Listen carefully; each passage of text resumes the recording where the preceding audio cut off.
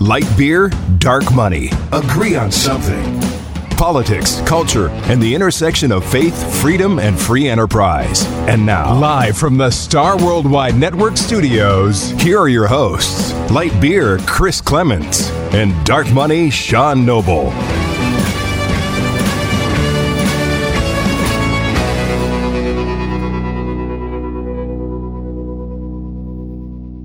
Welcome back to another episode of Light Beer, Dark Money. I'm Sean Noble. And I am Chris Clements. Today we have got a special guest. We have Congressman Andy Biggs, live from D.C. He's been in the news quite a bit. A little bit. Just a little bit. Congressman, you are mounting a what would be considered a tough challenge for the speakership against Kevin McCarthy. How have we gotten here? So some might say it's a chaotic quest, and that's fair. Look, you don't have many opportunities to actually change the trajectory of a place like the United States House of Representatives, which then would have an impact on policy. But this is one of those.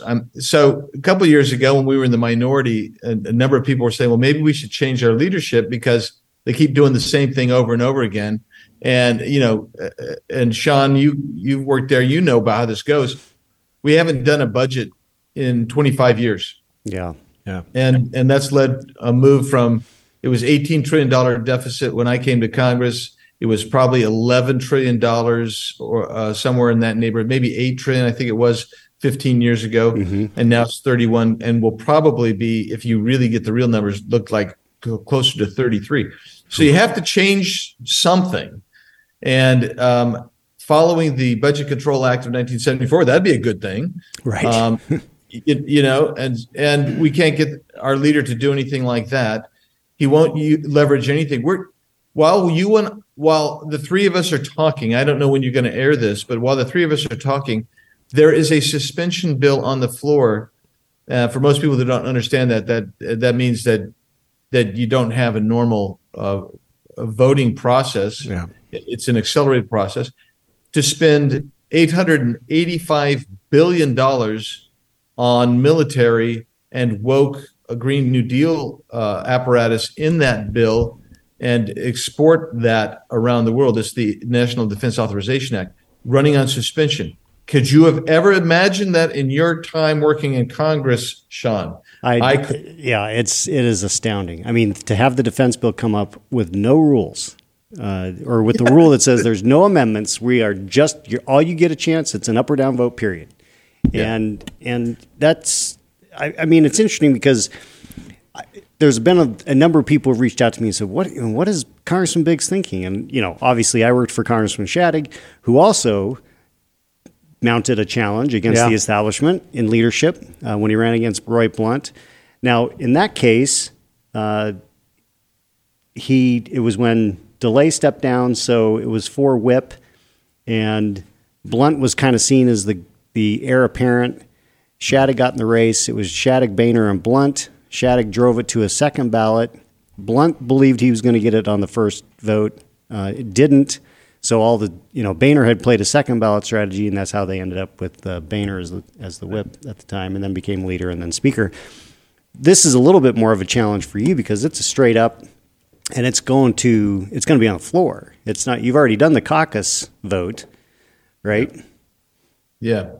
So the way this works, and a lot of people don't realize how it works, is you go to the floor, they call your name, and you have to stand up and say the last name, the surname of the individual you are voting for to be Speaker of the House. Every Democrat will vote for Hakeem Jeffries. He'll get 212 votes. Mm-hmm. And everybody says, well, then that's going to, you guys, if you get 20 people off Kevin McCarthy when you only have 222 votes, 223 votes, maybe, then Hakeem wins. And that's not how it works, because the way it works on a speaker's race is all the denominator.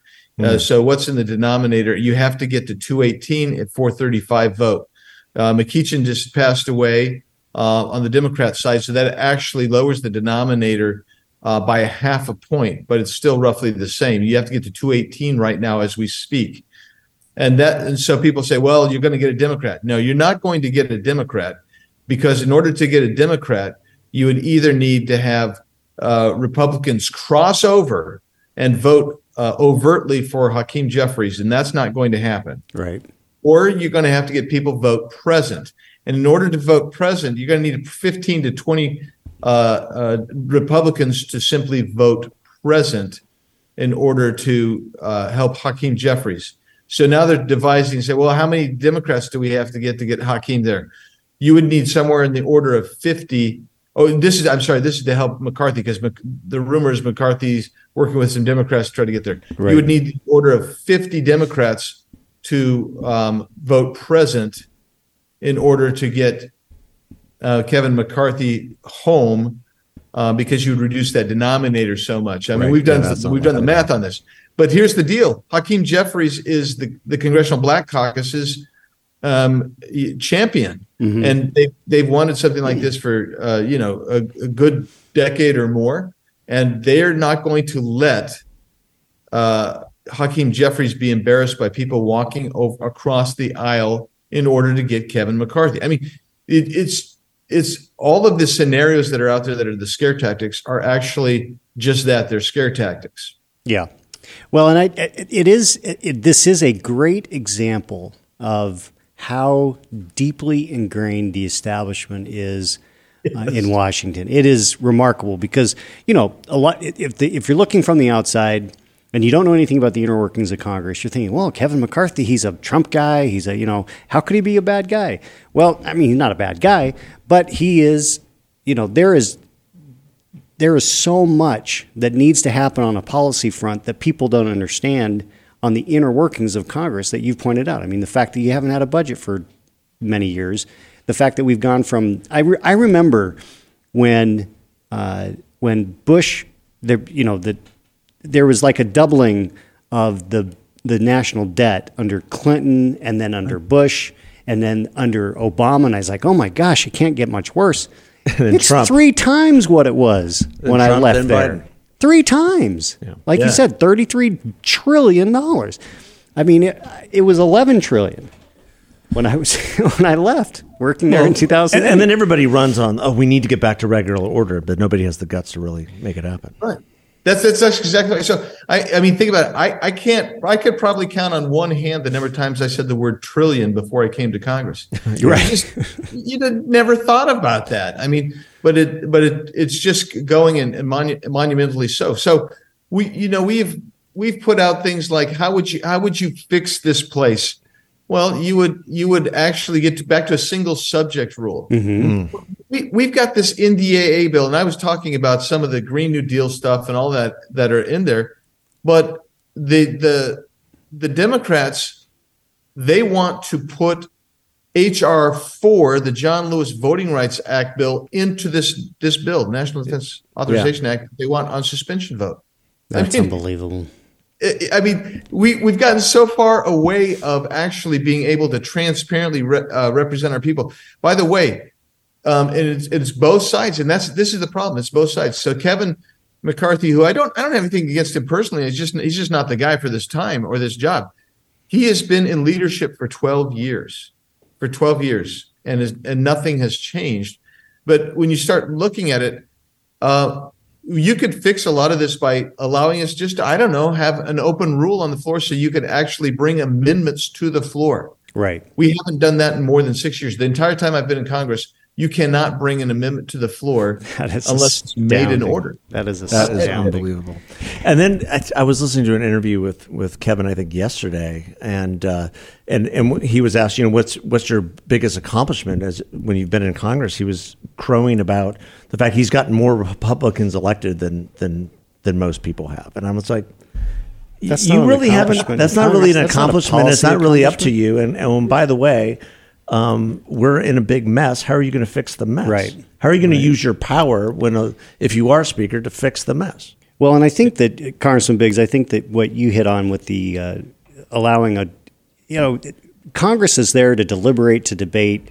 I mean, you don't get a chance to do that when leadership decides to write the bills, put it through the Rules Committee, take it to the floor, and says these are the 2 or 3 amendments that can be in order, or it's on suspension. There are no amendments allowed. it doesn't give the American people any chance to kind of see, where do my people stand? Because it forces Republicans or Democrats, depending on who's in power, to say, well, I can't vote no because it's got so much good stuff, but it's all got a bunch of crap in it too. I mean, it just doesn't give people a chance to see the nuance of what's happening with the policies in our country. Well, think of it this way. I believe personally that this is designed to do two things. Number one, the leadership has control and power. Okay, so they get that, and they want that, and everybody wants a little power, I guess. But it gives them that authority. But the second thing is, it insulates people from having to take responsibility. Exactly. In fact, that's what I'm told is that Kevin says, well, we've got members who don't want to vote on this. They don't want to have to take these hard votes on the floor.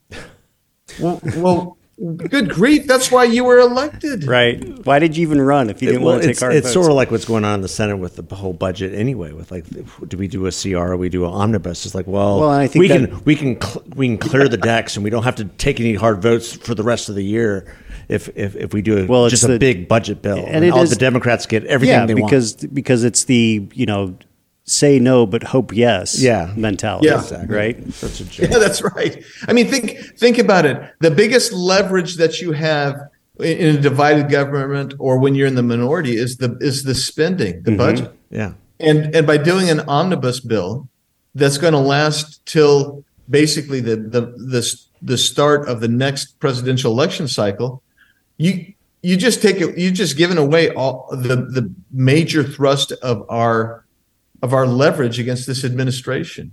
Yeah. And they're doing it and in such a way that it's going to add to the deficit, structural deficit, add to the national debt, give you a bunch of programs that nobody wants.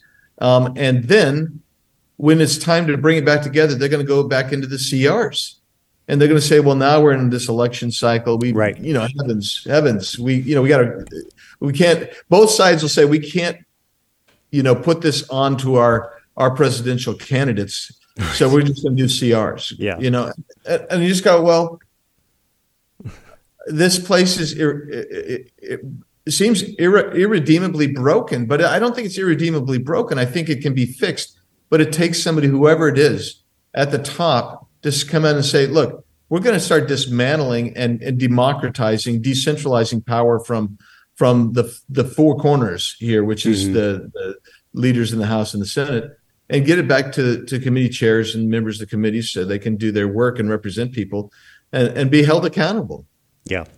Well, absolutely. We will be watching with interest how things play out, Congressman, and we wish you luck. Yeah, absolutely. Wish you luck. Thanks for representing Arizona the way you do, and thanks for your service to our country. I mean, this is a tough stance that I think you're making, and you're getting all the slings and arrows for it too. Well, but it's a fight worth having. That's right. For sure. That's right. Yeah. We'll see how it plays out. We appreciate you taking the time. We'll check in later. Yeah. Thank you, guys. God bless. Take care. Yeah. Thanks, everybody.